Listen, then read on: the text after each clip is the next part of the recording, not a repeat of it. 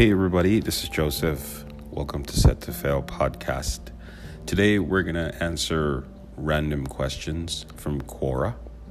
And this is going to be a start of a series where, we're going to pick and choose random questions. And then hopefully we can provide, credible and valuable answers to those questions. So this question came from John Galloway, and the question is, what are the best business opportunities in the Philippines today? So I'm assuming John is in the Philippines, and there's a variety of businesses that you can do in the country, but one thing that I personally think would be highly valuable is number one, waste management, where with a growing population, there's obviously a lot of trash to be produced as well. So I think that's one. Waste management is something that from a government initiative type of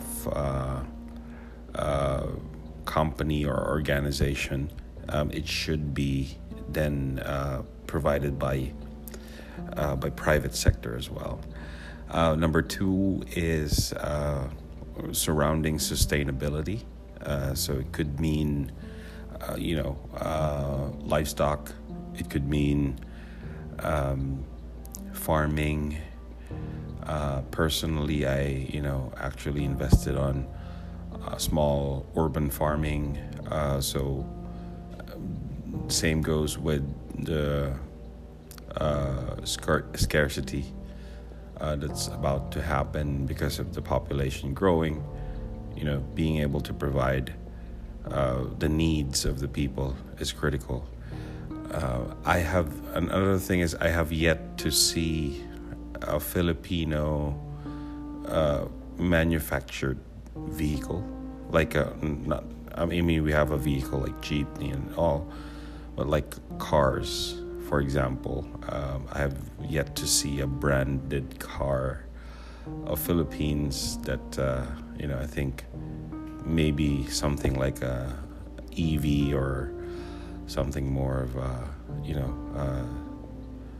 environmental friendly. Food business is pretty much covered here, but I think other areas like transportation, solar energy, manufacturing, perhaps, although China is a tough market to compete with when it comes to resources, but we have a lot of areas of growth opportunities here in manufacturing.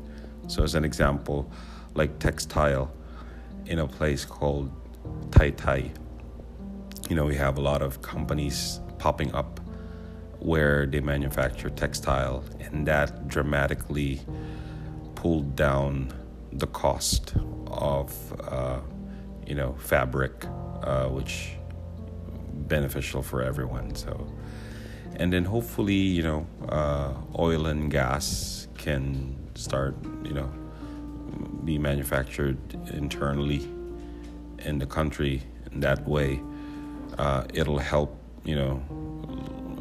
pull down the costs of gas and diesel. So those are a few things, and I think there's a lot of areas of opportunity, especially in IT.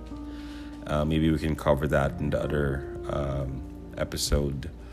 So for now, again, shout out to John Galloway, and we'll post this to YouTube or Spotify.